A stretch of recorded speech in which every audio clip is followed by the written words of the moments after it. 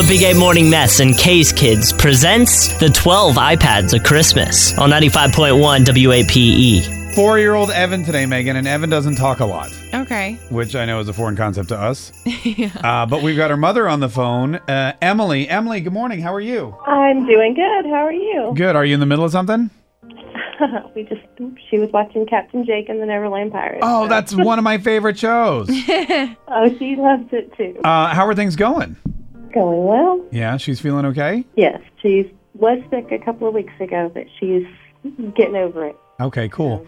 Now, Dreams Come True said that she doesn't really talk. Is that right? She can. She can? She's just at the 4-year-old stage where she can be very stubborn about it. Yeah. Even won't talk to me on the phone. But every once in a while she will. So Megan's at the 30-year-old stage where she is.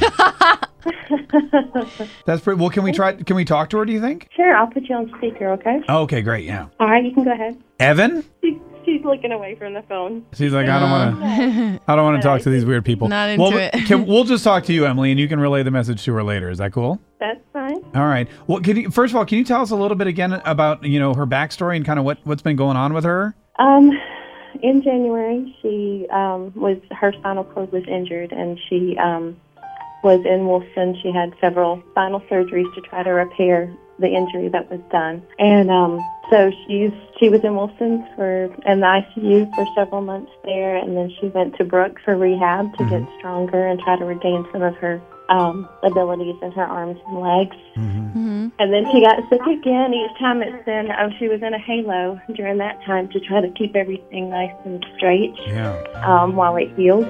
And during that time, she lost quite a bit of, because everything is compressed with a halo, so her lungs and everything else were seriously constricted. So during that time, she was having respiratory issues associated with that because she wasn't able to fully expand her lungs. And she's ended up needing a trach as a result of that because she got a couple of viruses, adenovirus in her lungs. Man. And so she's on a trach now, but she has a ventilator at night to help expand her lungs, but during the day she doesn't have to have that. Yeah.